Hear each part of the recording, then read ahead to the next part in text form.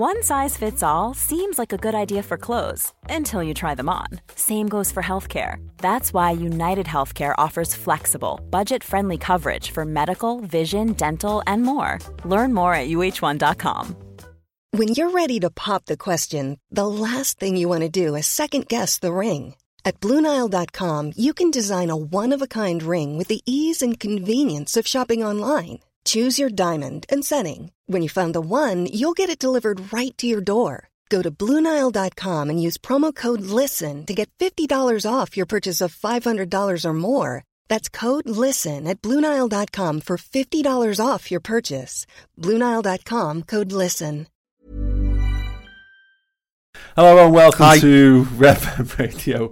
It's our 90th podcast in this particular format. It's a mini milestone. I like the number 90. It's good, isn't it?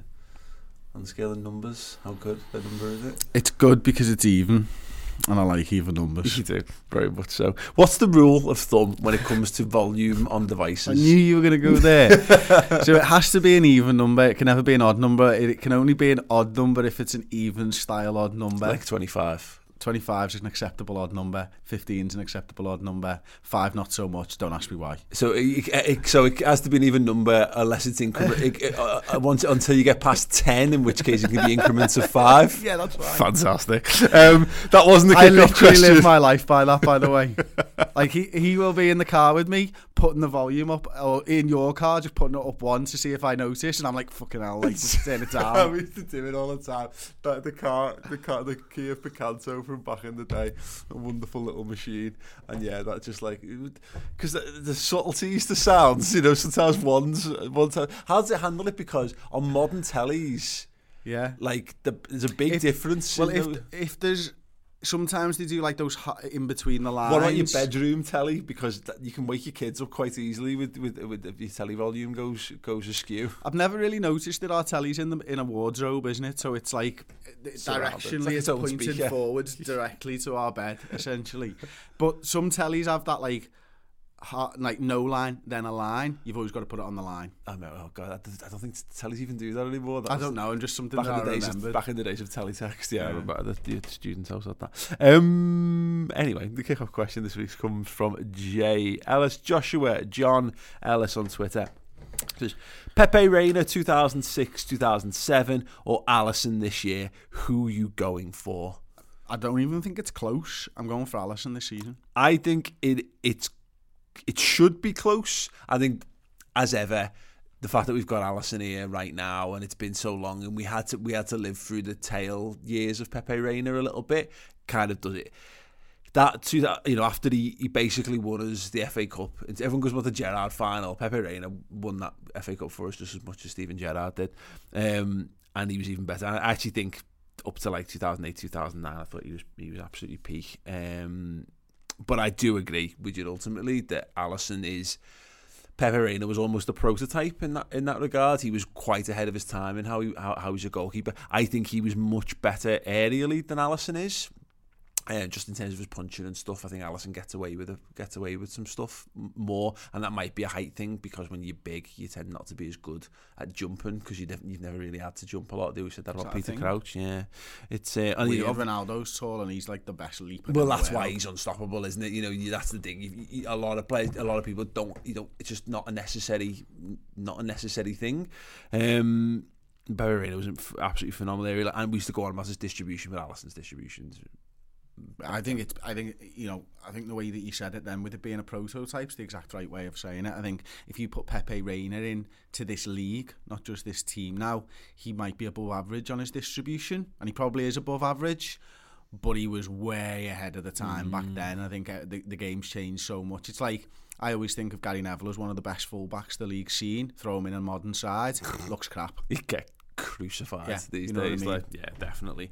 It'll be interesting to see that. Like, obviously, he's in the final days of his career, really, isn't he, Pepe? But people often ask this, like, about the backup goalkeeper situation.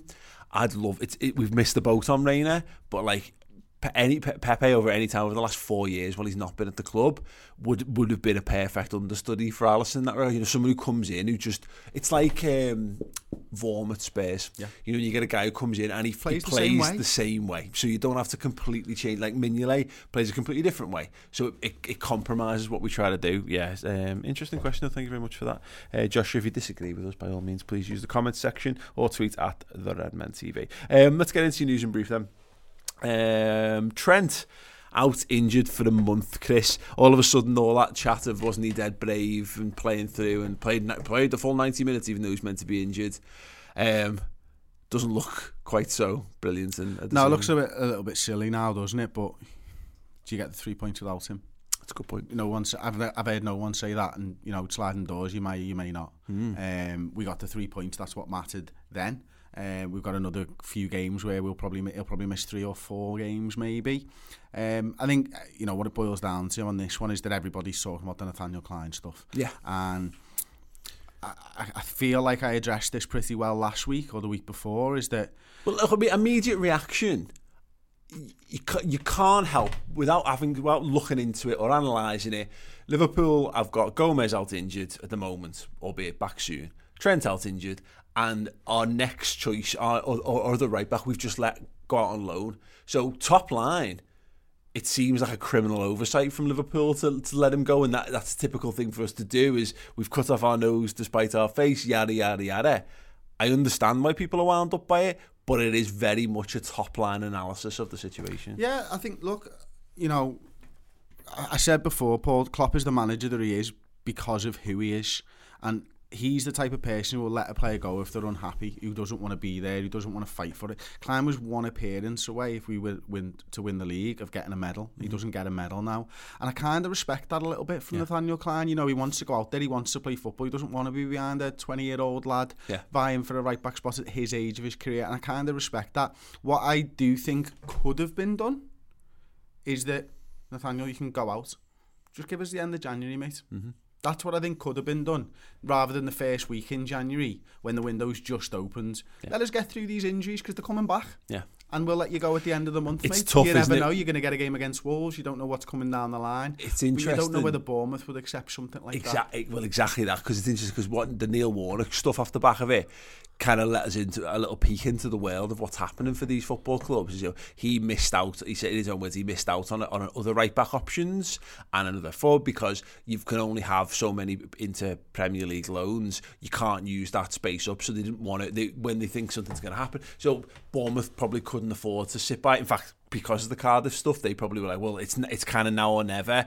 If you want him, you'll have him now, or he'll be a Cardiff instead. So it's funny how it does work out, and maybe there would be a regret from Klein because, you know, he could have just stuck it out another week, and he'd have got the best of both worlds. He gets to have his Premier League medal, and he gets to have his move as well.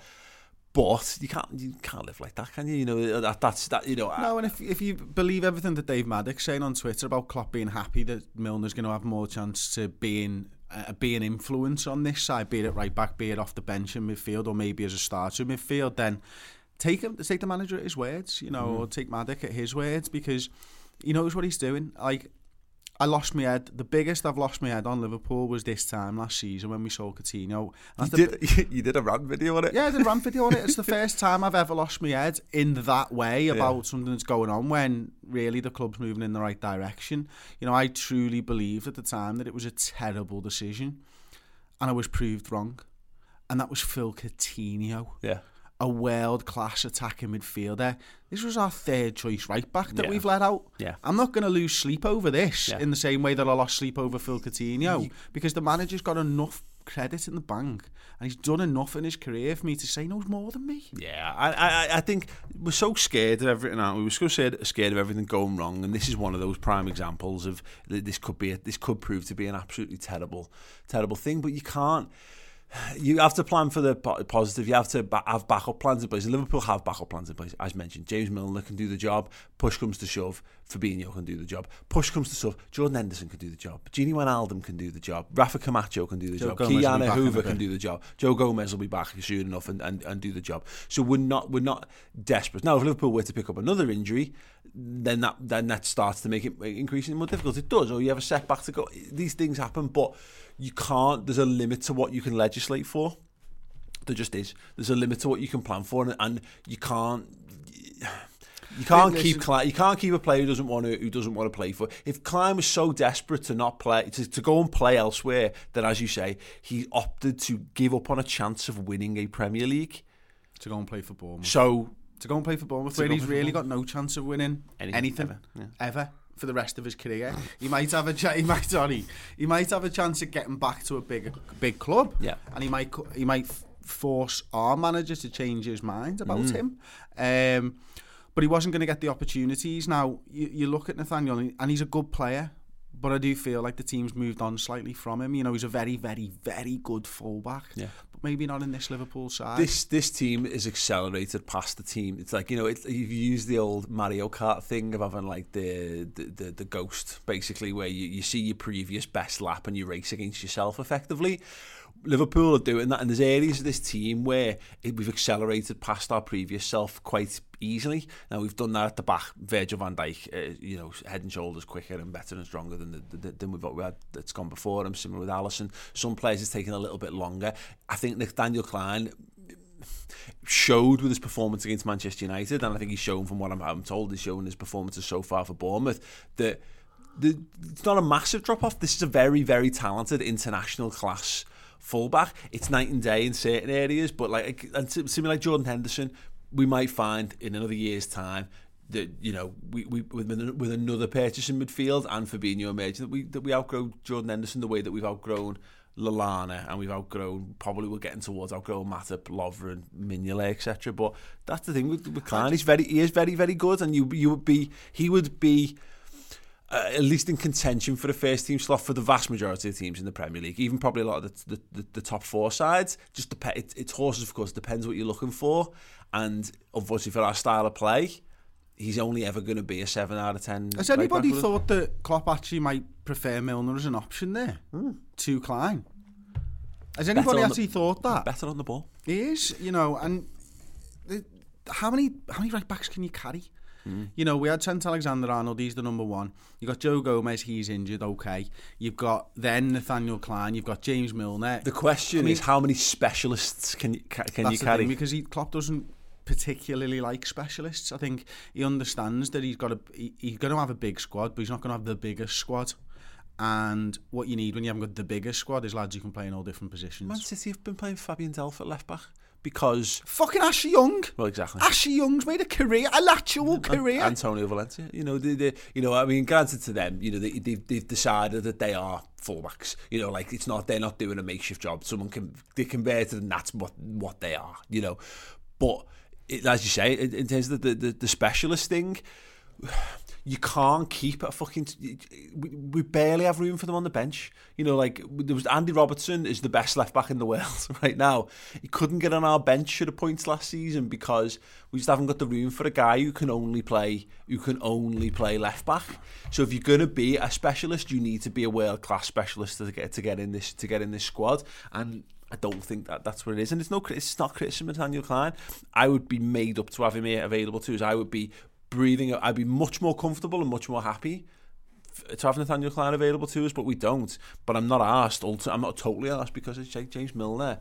We'll see how he fares, but he's good in the tackle. He's got great reading of the game. He understands how the team works. He's played in a bunch of positions in the team, so he's got that understanding as well. He's dead experienced. He's a cool head. He's great in attack as well. Listen, and the other thing that we didn't mention it on the build-up show for this game, but he's a very good set-piece taker. He's probably our best corner taker. Okay, yeah.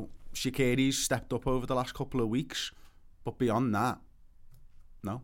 Trent's the only other one, and Trent's out. Yeah, absolutely. So I think James Milner being in the side is a good thing. And I wonder whether people will revise their opinions if James Milner's the one that gets the assist. Yeah, absolutely. Gini Wijnaldum, we know he's out as well, certainly for the weekend. Past that, we're not too sure at the moment. But big miss. Yeah, he's been great this season. I think we're lucky the timing of this has been slightly fortuitous in that Matip coming back. It just seems to have come back. He's tagged Gini out as he's come back in, which means Fabinho can go into midfield, and so we're not desperately short. I don't think we were anyway. It felt like if Matip isn't ready and available, which I think he will be, sometimes there's, I already mentioned it earlier, the sliding doors thing, is that Keita's in. You know what I mean? I think, to see a Henderson and a Keita midfield or a Keita and a Fabinho midfield is something that I'd like to see. Home game against a team lower down the division is one of those games where you would be all right with it. Yeah. Although I think I would absolutely prefer Gini to be fit, and I would absolutely prefer Fabinho to be alongside Jordan Henderson. But you never know how the dynamic changes, do you, these injuries? Yeah. Listen, Trent gets a start because of an injury, doesn't he? Yeah. And he takes that place. Yeah, absolutely. And 2 years ago today as well. And Nathaniel Klein's gone out on loan because of it. Exactly, and I think that what more the concern is just in terms of the midfield, taking 2 men out of the midfield. We've largely got 3 guys that we 100% trust in a 2-man midfield, and then you're talking Milner and Keita can. There's no reason why they can't do it because they're midfielders. But if you're then forced to play one of them in that, you're then looking to. Do we need to change the formation if something happens beyond that? If you want, you can't rotate that in. I don't think there's a problem with Keita being as part of it too. I just don't think we've seen it yet. Yeah. I think that's why you're scared. But he did it at Leipzig. He's done it in his career before. He's played in a 2-man midfield. The reason I actually think that he hasn't utilised him in a 2 is because I think he's struggling with the pace of the games, and I think you just get that little bit more time and space on the wing, and I think he's trying to introduce him in that way to try and get his confidence up a little bit. You can see how he plays. Yeah. He wants to take people on. He's very aggressive in possession. Now, if you're not quite up to speed of the league, you can see it. Look what happened against was it the weekend? Brighton. He nearly threw it away. Not going to help you out there. You're going to have to come to this one on your own. Listen, Wolves. He nearly threw it away because of that, and he's got that in him.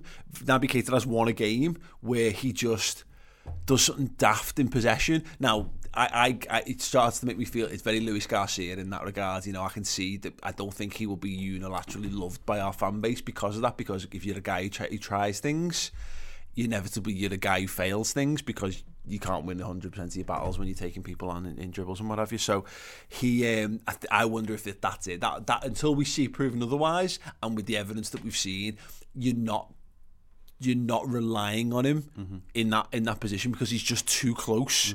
He's too close to the dangerous area of the pitch if he's playing deeper. Whereas I can understand playing him a bit further forward, put him in the 3 behind Salah because.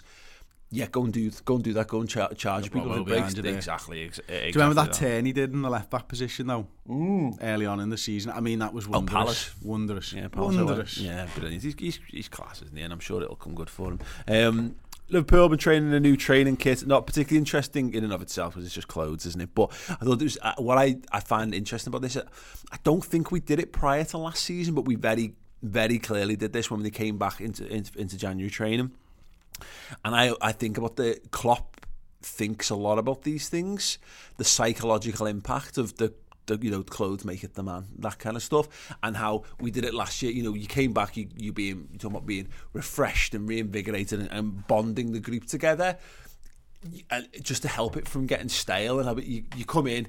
Here's some fresh threads for you to try. It's not a big thing. It's not a massive deal. But I love the fact that these are the little considerations that go into how we construct what we do at Melwood.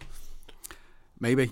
I mean, I couldn't tell you. I can speculate. I know that Klopp, as you mentioned, is massively into that type of thing, and you could understand if that was a reason why. You could also understand if it was the marketing team going, let's get this out there and let's build up a bit of a head of steam on for when it goes on sale. But players do, I think, like that. I've been watching All or Nothing on Michigan University, the U.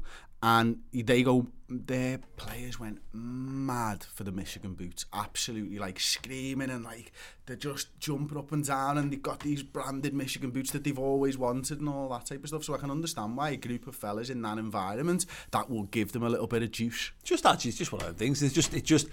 breaks up the monotony, just makes the thing that seems different. All of a sudden, you just have to switch on a bit more. That little bit of complacency of, I know what everyone looks like, I know what everyone is. It's a bit second nature to me to like, oh, even just that little thing, it just requires you to switch on a bit more to do it, and it gives you a bit of a lift. No one's day was made worse by giving a fresh set of nice clothes. You know what I mean? It always does add something. So yeah, just one of those things. I've been told, and I actually something I asked Klopp about in the summer about his impact on the training stuff. And again, it's important. It's very, very important to him because, again, marginal gains.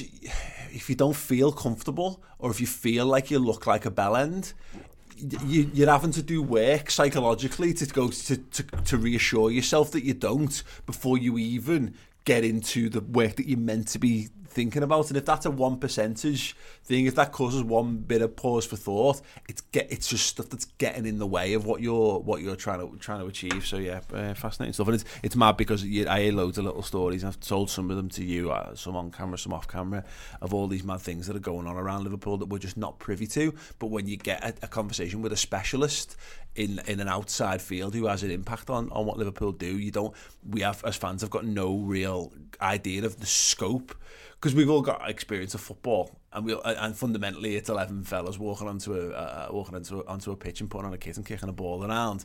But like the level of like sci-fi that goes on behind the scenes is absolutely. We had one yesterday. Yeah, absolutely real, about like player tracking and stuff, like just crazy, absolutely bonkers.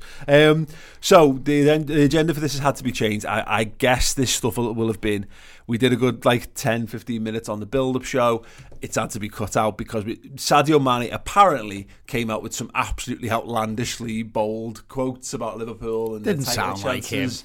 Yeah, he basically the line that got picked up was saying this is not a team of chokers. We will be champions. It's been vociferously denied by Sadio Mane since. The Echo have gone on record with this, and first and foremost, what it looks like is that the world's worst newspaper has just made up an absolute load of horse shit, which will come as no surprise to anyone, and peddled it because there was no legitimate citation for where these quotes were coming from. No one could find any video of it or whatever. It was reportedly something that he said at the African Player of the Year Awards to a local institution. When was that? Yeah, no, it's taken this long to get it and translate it or something. But obviously, for those who haven't seen it, it was Manny basically expounding on this notion that Liverpool are not scared about it. What we got to, it's interesting though, because now that we know it's not real, how do you feel? Because my opinion on it was, it's brilliant that he thinks like that, and my guess is he thinks like that anyway. Yeah, he just hasn't verbalised it. Am I arse? No, probably not. It was so unlikely that Sadio Mane did this. You know what I mean? He is notorious. Like the Northwest Press Pack hate being handed Sadio Mane as an interview in press conferences and all that stuff because he doesn't talk. He hates it. He hates doing interviews. It's why he doesn't do them. The idea that even he's gone back to Africa for a big party, the African Player of the Year Awards. Just went to laugh at Salah, really, didn't he? Yes, the buzz off Salah's dancing. The idea that, it's one of those things that it didn't feel totally I don't think enough people questioned it. Listen, I don't know this because I've never been elite at anything in my entire life, but there is a mentality, we talk about it, an elite restaurateur. There is a mentality that people need to get to the top of what they're doing. Mm-hmm. And, I think back to the Sturridge and the religion stuff, and I used to think that got him to where he is. Yeah. Leave him alone. Yeah. Whether you believe in it or you don't, leave him alone because he believes in it, and it gets him to where, and it got him bloody far, mate. He was playing for England, he was banging goals in the Premier League, he was an elite centre forward. hurt through injury, unfortunately. And Sadio Mane will think about that. He won't be going into games thinking he's going to get beat. He won't be going into games thinking he's crap. He'll be going in thinking he's the best player on the pitch and he wants to prove it. And he'll be furious that Salah plays in the same side as him, but he'll love it at exactly the same time, because that's what the elite mentality is. And so he can think it all day long. He can say it if he fucking wants. I'm not arsed, because I don't want Liverpool going into games thinking we're going to get beaten by fucking Crystal Palace at home. That's not the mentality that you want. I've gone into football. Do you think Arsenal's Invincibles went through the season thinking we're going to get beat here eventually? No, they went in thinking we're going to do this. Did you think the Centurions thought they were going to end up on 99? No. They went to try and fucking achieve it, and they thought they were the best in the world, and they went and proved it. Yeah, absolutely. I think about the time, and maybe this is where it comes down to, again, this lack of an elite experience, elite mentality.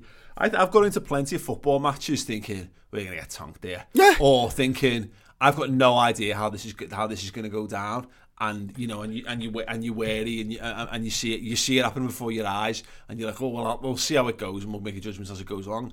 These guys don't have any of that. They've gone from, you know, we, as much as we live in fear, and we live in fear that it's all going to come collapsing down around our ears, because it's happened to us plenty of times before. In the reality, so people look at Liverpool's near misses and think, well, that's just a sign that Liverpool are big bottlers and it's going to happen again and again and again. That squad don't think that. Jurgen Klopp doesn't think that. They look at it from the absolute positive perspective of, we've made it to 3 cup finals, and yes, we lost them, but we made it there, and we made it under these circumstances in the first year, and then we made it to a Champions League final. And that, I think sometimes we denigrate that. I don't know why, I don't know how it ends up being a bad thing, and it's probably because it was such an outlier. So it felt a bit 13-14, like Liverpool came out of nowhere to be in a Champions League final. We need to get to probably like the semi-finals a few times for us to feel like it's a spell of Liverpool being a dominant force again, to truly appreciate what we've done. But these players don't do that. Whether it's true or not, it's not how they think, and it's how they're sold. Jurgen Klopp comes in and goes, he said it to us, you know, it's a bounce back's not an opportunity, it's a duty or whatever. That was his mantra. You got here, you were good enough to get to a Champions League. On another day, you'd be European Cup champions. Now, what are you going to do about it? Are you going to cry about it? Are you going to cry about it, you little dickhead? No, you're going to pick yourself up, you're going to dust yourself down. You're not worse. You're even better at football now. And you're better, and you're stronger, and you're more mature, and you're wiser, and you're fitter, and you're all these things. Let's go into it and hunt it down. You're also tired from the World Cup. Yeah, absolutely. Yeah, but you're fine, have a little bit. But you know, it's, you know, and that's, you're dead right on all that stuff. I think we as fans are just massive shithouses, and I'm kind of upset that some of these things are not real, because I like the fucking bollocks of it. It reminded me of when Rafa come out ahead of the Champions League semi-final with Chelsea in 2005 and said, "We'll win," and it was like, what the hell? What, Rafa had been so just reserved and so calm the whole way, just come out and went, just scoring it down. Come on then, we're doing this. We're going to get to the final, and we're going to go and do this. And it was so out of character, and it was so out the blue. It made, you know what I mean? It was so inspiring. It jolted the lads, didn't it? Yeah. You know, Rafa was the manager that he was, and so as you say, for it to be so out of character, it had an effect. It's like, you know what it's saying, it just makes me fucking here's how it is, right? Football Manager. We've all played it. We all hate the fucking press conferences. We probably all say the same thing each and every week. But on that big game, you fucking change it up, hoping that the lads have heard that message over and over. This time, this will fire them up, and you get that big performance. Seem disinterested. No, what are you doing? Yeah. No, here. But Dejan Lovren comes out and does it every fucking week. Yeah. You know what I mean? So I can understand why people would think differently about Dejan Lovren. The bodies of the dead of footballers who've played for Liverpool, who've tried to do these big talk interviews, and it's gone completely to stuff. I just scattered a litany of them throughout Liverpool's history, particularly when we were a bit crap. You know, your Harry Kewells and your Joe Coles used to come out with this bollocks all the time. Like, sad. The good thing about it, and again, it's irrelevant because it didn't happen, but it's why I was pleased enough with it, is that he's got the skills to back it up. And he's the kind of lad who probably would be like, back himself to just go and slot a couple at the weekend and be like, there you go. Okay, thanks very much. Right, if you want more on the latest Liverpool news and transfer stuff as well, not too much in this podcast on the transfer stuff, of course, but yeah, get over to the redmentv.com. The Reds transfer roundup show is being recorded on Thursday. That's about all you need to know about Liverpool off the pitch. Right, Brighton, Chris. look, it was a 1-0 win. He said Brighton, but are we really going to be talking about Brighton? No, we're going to be talking about... The agenda doesn't say just Brighton. It doesn't. It says Brighton, but mainly Fabinho. Nice. I've done the Brighton bit there. So Fabinho... No, Brighton was fine. I'm hoping that it's just one of those results that we'll forget even happened hopefully in a few weeks' time, where it was vital that Liverpool got back on the horse. We talked about that in the build-up, and they did. And what was one of the most encouraging things to come out of the Brighton game, I thought, was Fabinho, and that could have been... we've had to play players out of position in the past. That could have been a disaster. It didn't look likely to be a disaster, or it could have just been bang average. I thought he was absolutely excellent at centre half. Yeah, I do as well, and it's mad because Virgil van Dijk will get a lot of credit for it, and maybe more so than Fabinho, and that just shouldn't be the case, should it? Anyone can do that job playing alongside Virgil van Dijk. But you're actually doing Fabinho a bit of a disservice there, because he's got good defensive instincts and he plays the ball well, and actually, he plays that position more like Matip on the front foot. Defensively, I think it's hard to say against the Brighton side they didn't get a shot off on target, but with the ball at his feet, he was doing what he was doing from the midfield. And he was trying to hit players further up the pitch and stuff. And it was interesting that actually they gave Fabinho more time than they gave Van Dijk. I actually think that was the wrong decision, because I think Fabinho's a better passer than Virgil van Dijk. On rewatch, they gave him too much time and space, and he was able to hit midfielders all the time, or fullbacks and stuff. So you think of that one where he very early on in the game, actually, the Firmino chance comes from a Fabinho raking long ball. I think their defender gets a little flick on and it goes to Robertson, doesn't it? And the ball's straight in there to Firmino and he misses that one. That's the type of stuff that Fabinho can do. Defensively brilliant, but on the front foot, his speed of thought is excellent. One touch, two touch, that he doesn't dwell on the ball, he just moves the ball forwards quickly. I love watching him play. It's football. Interesting because we talk about that we've got a very horses for courses situation going on for things. We still have what we perceive to be our defensive fullback or more solid fullback is Gomez. If we want a centre half who plays it out a bit more, and you've got that going on with it, you'd put Matip in over Lovren. If you want your guy who's all heroism and fight and big headers and all that, you're putting Dejan Lovren in those situations. Fabinho kind of does a bit of all of that, and I can understand. We had the shout. Was it in the final word about could he be considered for centre half? No, not now. You wouldn't be. It's too important to the midfield. Exactly, is the honest answer. Exactly that. I think you're right. But what it also showed, you could see the benefits to having.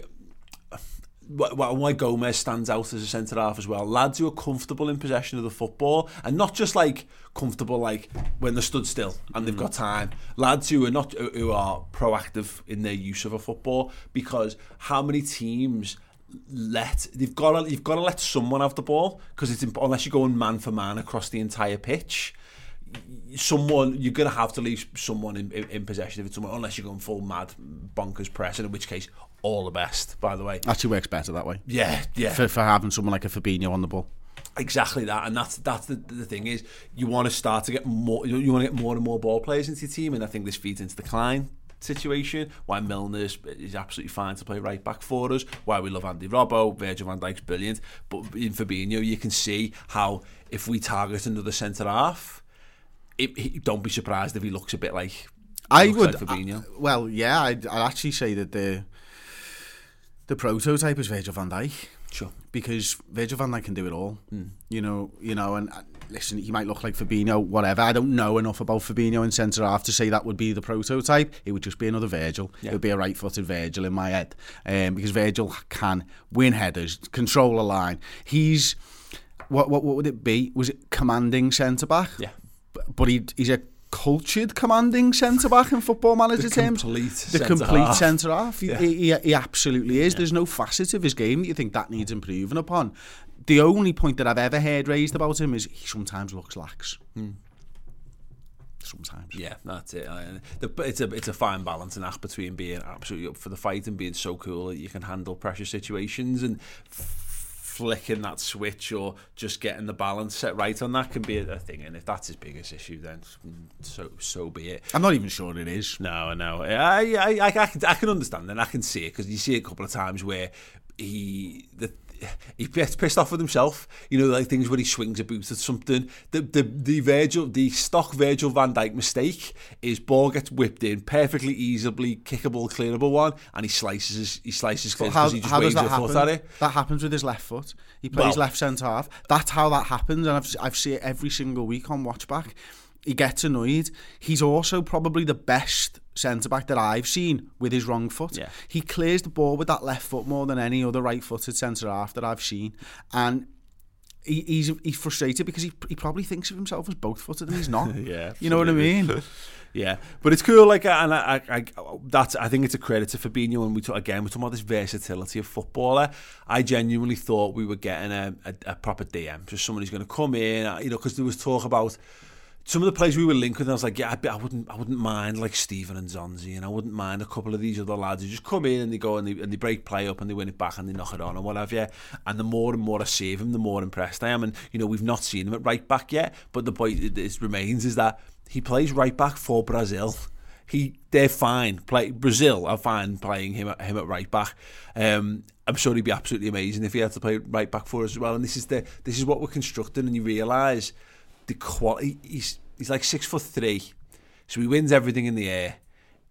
He's got great feet for a big lad, great touch for a big lad. He's pretty fast. Decent podcast that as well. Yeah, absolutely. Not that I've ever listened to it. It's good. But, I listened to it. He's got a bit of everything. He is Van Dijk-esque in that regard. I don't, as you say, I don't know whether that's true of him as a centre half, but as a footballer, there's very little he doesn't have, and I'm so glad that he's settled, because it was interesting because you said at the start of the season, because everyone was getting a hard on for Naby Keita, and you said, I think Fabinho's going to have the most transformative effect on Liverpool's midfield. And I'll admit, I thought, look, Keita's it's so obviously going to be Keita.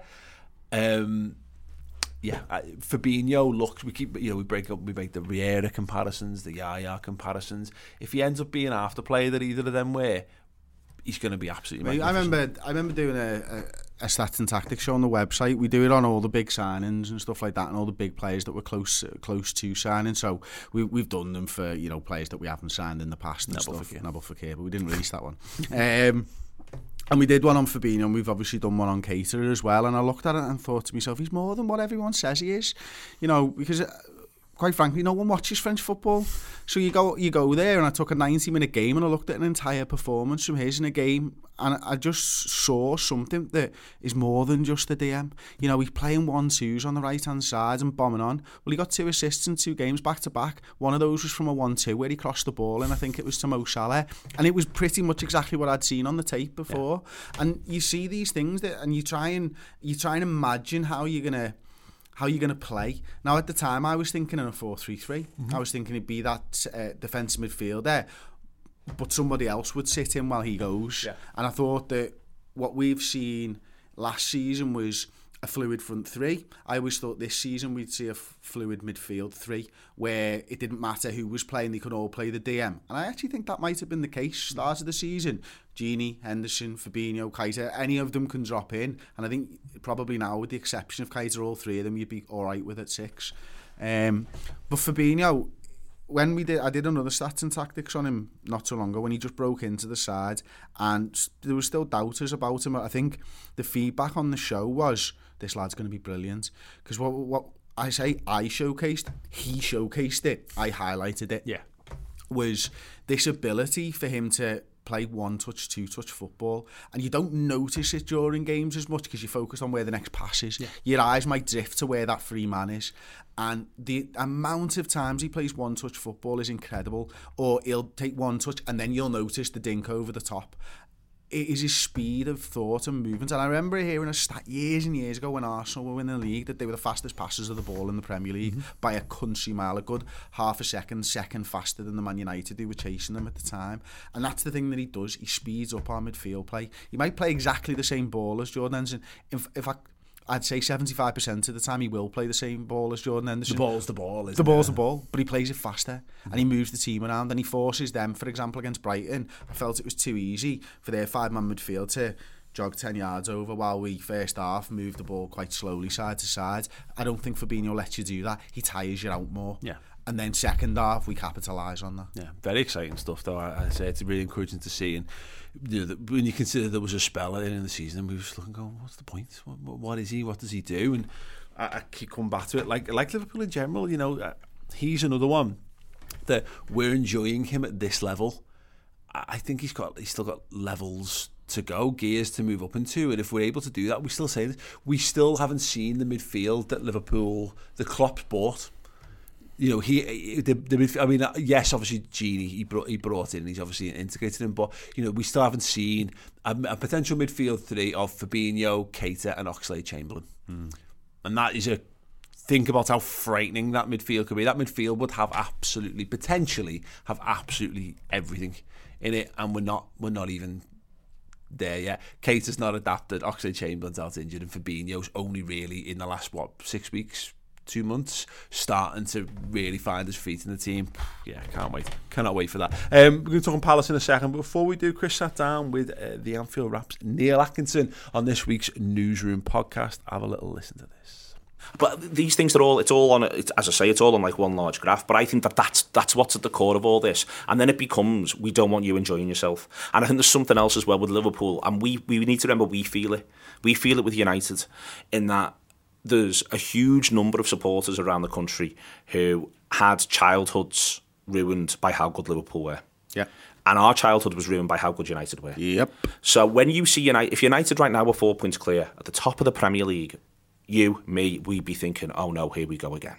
And that's exactly what's happening with us. So when we think, well, why isn't everyone wanting us to do what there was the Henry Winter piece about everyone should be behind Liverpool. Liverpool are doing this and Liverpool are doing this, and they're a club that's connected to the community and they seem like good lads and they're playing really good stuff and they're up against this Man City side that are a behemoth now. And cheating. Yeah. Why isn't everyone behind Liverpool? The reason why is because everyone has a thing somewhere where they're thinking, if they win one, they can win three. If they win one, they can win three, and we can't stop them. I get that, but is this passed down through generations then? Because a lot of social media isn't our age. No. You know what I mean? They can be. I don't know how old a lot of people are on social media. Because it is football. The way you think about football, I do think that there is always something in the line about football DNA. Yeah, of course it's passed down. Of course it's there. It's present. It's not just the idea that people sort of saying stuff. It's this sort of folk memory. There's a really good story. Remember when Rush went to Newcastle? Yeah. And my lad who was in our school was at the game, and he was at the game with his older brother, and his older brother was 15 years older than him. And it was 60 minutes on the clock, and he said, and he went, tell you what, Rush has been quiet. And his older brother went, don't say that. Don't you say that. And then Rush turns, scores, Newcastle win 1-0. And he said his older brother was livid with him. Like, how dare you tempt the footballing gods of Ian Rush like that? I've lived a lifetime of putting up with this, and you've just said Rush is quiet. You never say Rush is quiet. You can think it, but never verbalise. Yeah. Yeah, you can get the Newsroom podcast every single week. Chris sits down with some wonderful people from the world of Liverpool, media, journalism, etc. Neil Atkinson, one of your favourite ones you've actually done? Yeah, I mean, definitely my favourite this year. Is that the first? Yeah. Don't want to piss off the other guests. They're all good in their own way, you know what I mean? But I think he's such an interesting bloke, and he comes at life with this sort of larger-than-life effervescent personality, and he just brings that to talking about Liverpool as well. And he's so fascinating, and he's so much more than just the presenter of the Anfield Wrap, and we delved into that. So there's always some timely stuff that we discuss on the show. My favourite part of the show is when I just asked them about their life and quizzed them about stuff and the decisions and how they got there and stuff. And the Mel Reddy one was fantastic. Maddox's been brilliant. I got Bascom coming up next week. Leanne Prescott this week and stuff.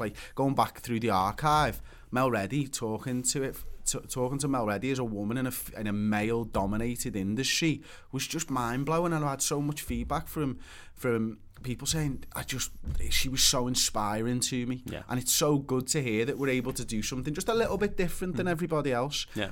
And this Neil Atkinson one was, as you'd expect, absolute giggles. Brilliant. Giggles it was. So if you want to see and hear more giggles, get up to redmentv.com and sign up for that. That is amongst the clutch of incredible content that we bring you every single week. As it is free for the first month. Go over there, check it out. You can get that. You can get, I say, 4 whole weeks if you time it right. Sometimes it's more than 4 weeks because that's how months work. One size fits all seemed like a good idea for clothes. Nice dress. It's a t-shirt. Until you tried it on. Same goes for your healthcare. That's why United Healthcare offers a variety of flexible, budget-friendly coverage for medical, vision, dental, and more. So whether you're between jobs, coming off a parent's plan, or even missed open enrollment, you can find the plan that fits you best. Find out more about United Healthcare coverage at uh1.com. That's uh1.com. Hey there, it's Michelle Norris. I'm host of a podcast called Your Mama's Kitchen. When I travel, I'm usually looking for a way to find a taste of home when I'm not at home. And one of the things I love to do when I am at home is entertain. And Airbnb allows me to do that. When I was in California recently, I rented a house that had a great kitchen. And when we were sitting around the table, we were all thinking, we're in someone else's house. Someone could be in all of our homes as well. If you have a home, but you're not always at home, you have an Airbnb. Your home might be worth more than you think. Find out how much at airbnb.com/host.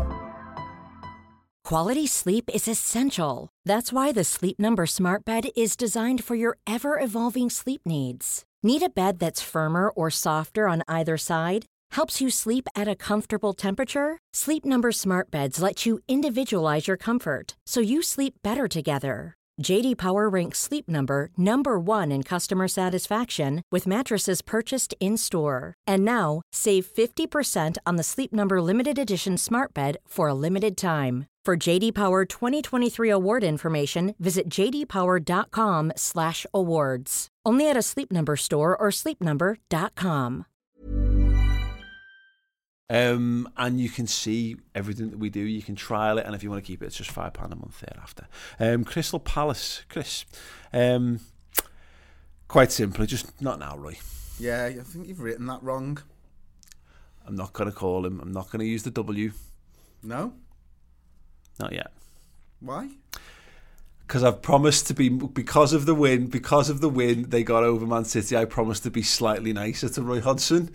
I don't like him. I don't think he's a good manager. The best moment of his entire career, though, was that was it BBC post-match interview where he accused the interviewer of taking the piss, which is, if he'd done that at Liverpool, I'd have fucking loved him. I love forthright managers are great, apart from Neil Warnock and his Brexit opinions, which can get in the fucking bin, the weirdo.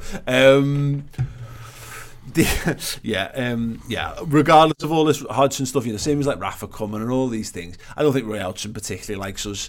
We don't particularly like him. You're kidding. Yeah, he hates us. And he would be absolutely made up to come back in here and just piss on our chips. We could very much do with that not being the story of the week. Absolutely. I mean, it's so difficult now for me because 16 more games, 15 more wins, and never felt like this before this early on in a season. 13-14 was different and mad, but it didn't feel... We started to hit the accelerator at this point in 13-14, didn't we? So we were so swept up in how amazing we were, we didn't really... You weren't really aware of the consequences of but this isn't just this season. It feels bigger than that. That 13-14 season for me was an isolated event, or a series of isolated events, I suppose. This has felt like the culmination of the hard work from Klopp in his 4 years as Liverpool manager, and it feels like we've built this the right way. It feels like we deserve, as a team, not as a fan base, to be here, because they've worked incredibly hard and we've signed right and we've recruited well, not just on the pitch but off the pitch. The club's moving in the right direction off the pitch as well, and it feels closer to the community again. And it's almost like if you can fall in love again with something you're already in love with. Yeah, that's happened this season. Yeah, absolutely. And it just means so much. And like every team, I'm just going to be nervous about. Yeah, I'm not. All these people talk about Liverpool being Liverpool fans being unbearable and all that. I mean, I think overlooks the fact that every fan base has got a massive section of absolute blurts that support them and vocalise their opinions on social media. The vast majority of us, I think, it's just such a relief. I'm not having a good time. We keep preaching this, like, enjoy the ride, yada, yada, yada. It's horseshit. It's not so much of like enjoying the ride. It's like, try not to be too fucking downbeat about the ride. Try to soak in as much of it as you can. I equate this season to being at like the best gig I've ever been to in my entire life. And really. I'm enjoying it. Every song's an absolute belter, but I'm just tired and I'm uncomfortable and I'm sweaty and people are buffeting me. I can't fully appreciate the experience of what I'm taking in, but I know I'm going to wake up tomorrow morning with the memory of all this incredible gig. I just can't be asked to have to go through the process of doing it because it's such hard work for the reward. But inevitably, look, we're over halfway through. This season has flown by. More so than any I think I can remember, and that's because we're getting older and years do fly by quicker the older you get. And also sleep deprivation from being parents is a big, just brain damage basically has been occurring over the last 7 years. But before we know it, it's going to be May, and we'll either be champions or we won't be champions. And these are the kind of games that I've got it here. We need this spell. And I encompass Brighton into this to be yada yada yada 3 points. Yeah, you've got Brighton, you've got this, and is it Leicester? We've got off the back. These need to be hook or by crook, as boring, as simple as possible. 1-0, 2-0, however you want to go about it. Get 9 points in the bag, and then we'll forget this section of the season. Yeah, I mean, I feel slightly differently to you. I am enjoying the ride, but I was definitely enjoying it more in December. Because of the teams that you beat. Quite frankly, this is like can you get better than Everton? Yeah, exactly. Can you get better than Shaqiri scoring 2 against Manchester United? This is a whole new different set, because you're dead right, because that Everton thing was one of the most incredible experiences I've ever had in football. Finally beating Man United after a spell of having such a tough time against them, beating Arsenal, etc. But these aren't because this isn't this on your heart rate monitor. No. What we're doing now is there's a pressure all season long, but we're not having those huge spikes because we're just dominating sides, and it's boring. Yeah. And it's great because it's boring, because I've seen us ship 50 goals a season. It's not fun. Yeah. You can be 2-0 up and think, fucking hell, we need another here. Yeah. We don't need that with this side. So maybe on an individual game by game basis, it's not so cool. But actually, looking back at the entire season, it's the best we've had. Yeah, no, without a doubt. And, in the very obvious terms, the league position should tell us everything we need to know. It's that thing, isn't it? We just redefine the little idiot fearful voice in our heads with every spell of things that come up. And it's those things. I look at these games and I'm not asked. There'll be people who are like, again, we're going to go back to that where Man City are playing Huddersfield away. They're going to absolutely tonk them everywhere. That's going to be another 5-0, 6-0 job, because why not? And our fans will cast jealous glances at that. And if Liverpool are making hard work of these games, there will be an external pressure, maybe an internal pressure. We look at that, and it would be nice just to start dispatching teams and really, really start to fly through things. But it's not necessary. But it's also, that's where it would be so annoying to have done all this hard work to fuck it against some shit. What do you think Man City are thinking, sitting there at the moment thinking, we're bottle jobs? No. But they might be if maybe we win more the league. Maybe more than Liverpool are, but yeah. Maybe if they don't win the league this year, maybe they are bottle jobs. Maybe they're the first league champions that are bottle jobs. You know what I mean? They've got everything they need to go and be league winners, but they haven't got as many points as us this term. So Liverpool working hard for wins, I'm fine with. Yeah. And you know what? I'd like to see Liverpool score 5 and 6 every single week, but I'm quite happy knowing that we don't rotate that much. Yeah. And I don't think we can put our foot to the gas quite as much as Manchester City do. And we attack in different ways than they do. And I think they're better at some phases of the game than we are, but we're better at some phases of the game than they are. Yeah. And that's you've never had two teams exactly the same, built in exactly the same way. Yeah. You are your manager on the field and how he wants to play football. Guardiola's got one style, Klopp's got another. Klopp's changed his style because it hasn't worked against Guardiola's all-conquering Manchester City side, but he's found something that's working right now, and we're sticking with it, and we should enjoy that. Yeah, absolutely. Goals make that all that easier, don't they, ultimately? But I say it's that thing of, we're in that position now where it's like that losing to City is a bit like catching one on the jaw in a big fight, and it's not enough to knock it out, but you know that if you don't gather yourself for the rest of the round, then you leave yourself open to that knockout. So if you try to immediately go a bit too big or whatever back, like, oh, don't, what you need to do is get your composure, get yourself set again, and just get back to your game plan, because things happen, and that's what this is for me. And it's, you know, the teams that we're playing should help us with that. But that's why these points are so much more important than the method in which we achieve them. Because look, if we win these next 2 games like 5-0, then that could be very important. That could inform how Man City approach the season, because they might just think, oh God, what's the point? Because you know, not only are they ahead of us in points, they're matching us in terms of performance level. That could have a damaging psychological impact. But realistically, the best thing you can do is just get back to doing what we were doing, get back to the form and the style that got us to where we are, and then trust that if we need to go up that gear, we've got the ability to go up the gear. Absolutely, mate. Questions this week come from Alan G, LFC. If Klopp suddenly left Liverpool tomorrow, who would you appoint as the next Liverpool manager? Pochettino.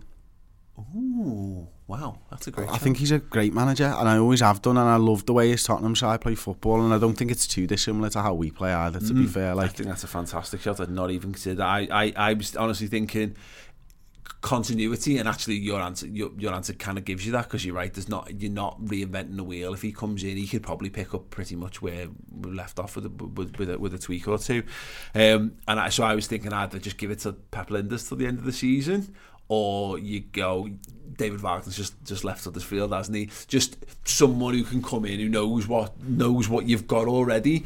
You don't want another manager to come in with a completely different style and go, oh well, fuck it, defensive football now, lads, let's cling on for our lives, or you know, X, Y, and Z. So yeah, it's I mean, it fills me with a cold dread, the idea that Jurgen Klopp could ever be anywhere other than the Liverpool dugout. But yeah, thanks for that, Alan. Boy of the Wilds, Ryan Babel back in the Premier League with Fulham. Thoughts? Really? Oh, didn't like him when he was here. Didn't you? Don't like him anymore now. What didn't you like about him? It's crap.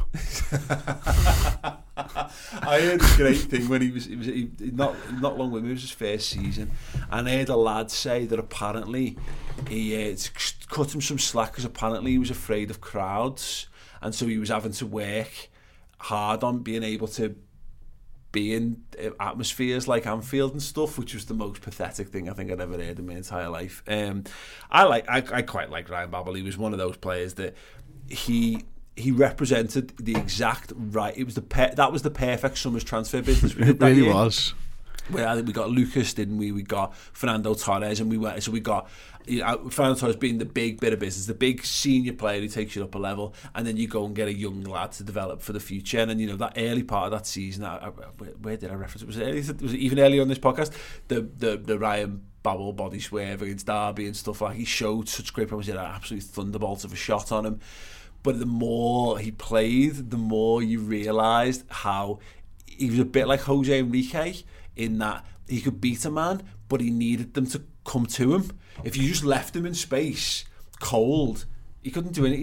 He'd stand there and flounder, whereas he needed to draw people in them, because he was great at rolling people and make things happen. But yeah, he never really hit the light. I'm glad to see he's back, and moreover because it's only, I think it's like a year on from us doing creating the fake transfer rumour. It's got to be more than that, really? Yeah, maybe 18 months from creating the fake transfer rumour that he'd signed for Newcastle and fooling several online publications and a lot of Newcastle fans on the Port Street Deadline Day show. So good to see him.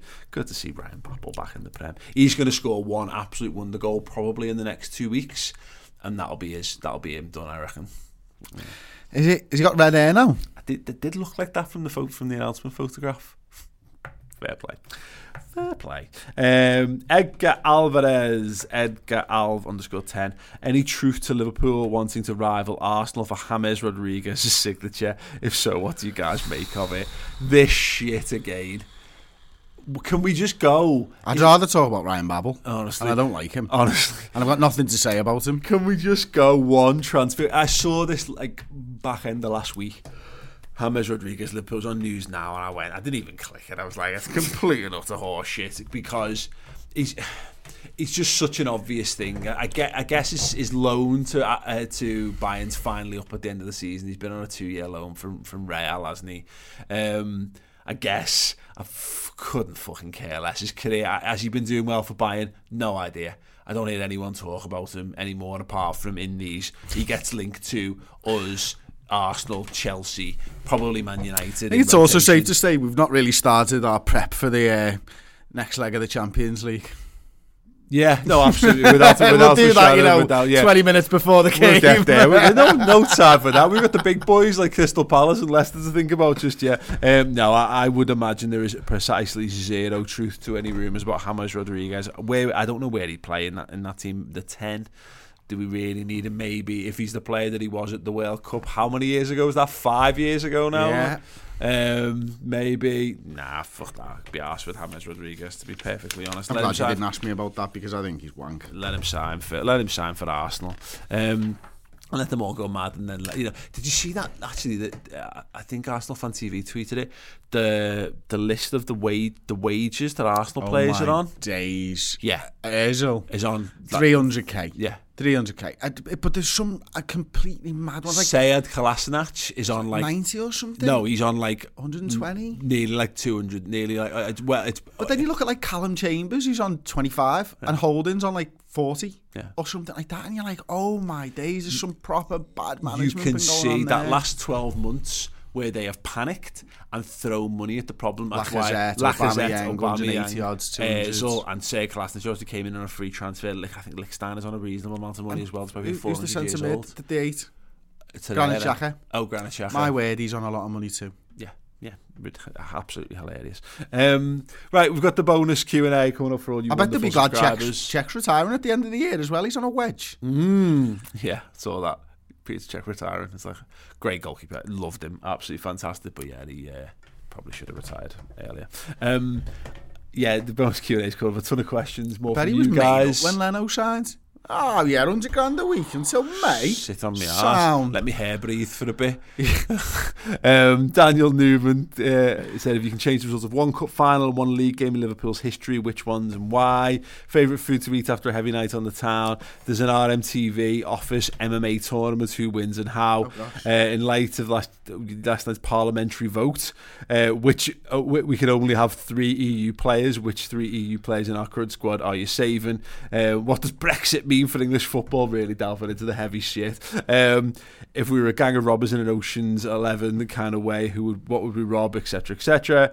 How many pairs of glasses has Chris lost or broken during the game? And our favourite Liverpool cult hero, get over to the redmentv.com right now for more of this right there, answering those questions and probably a hell of a lot more. See you all soon.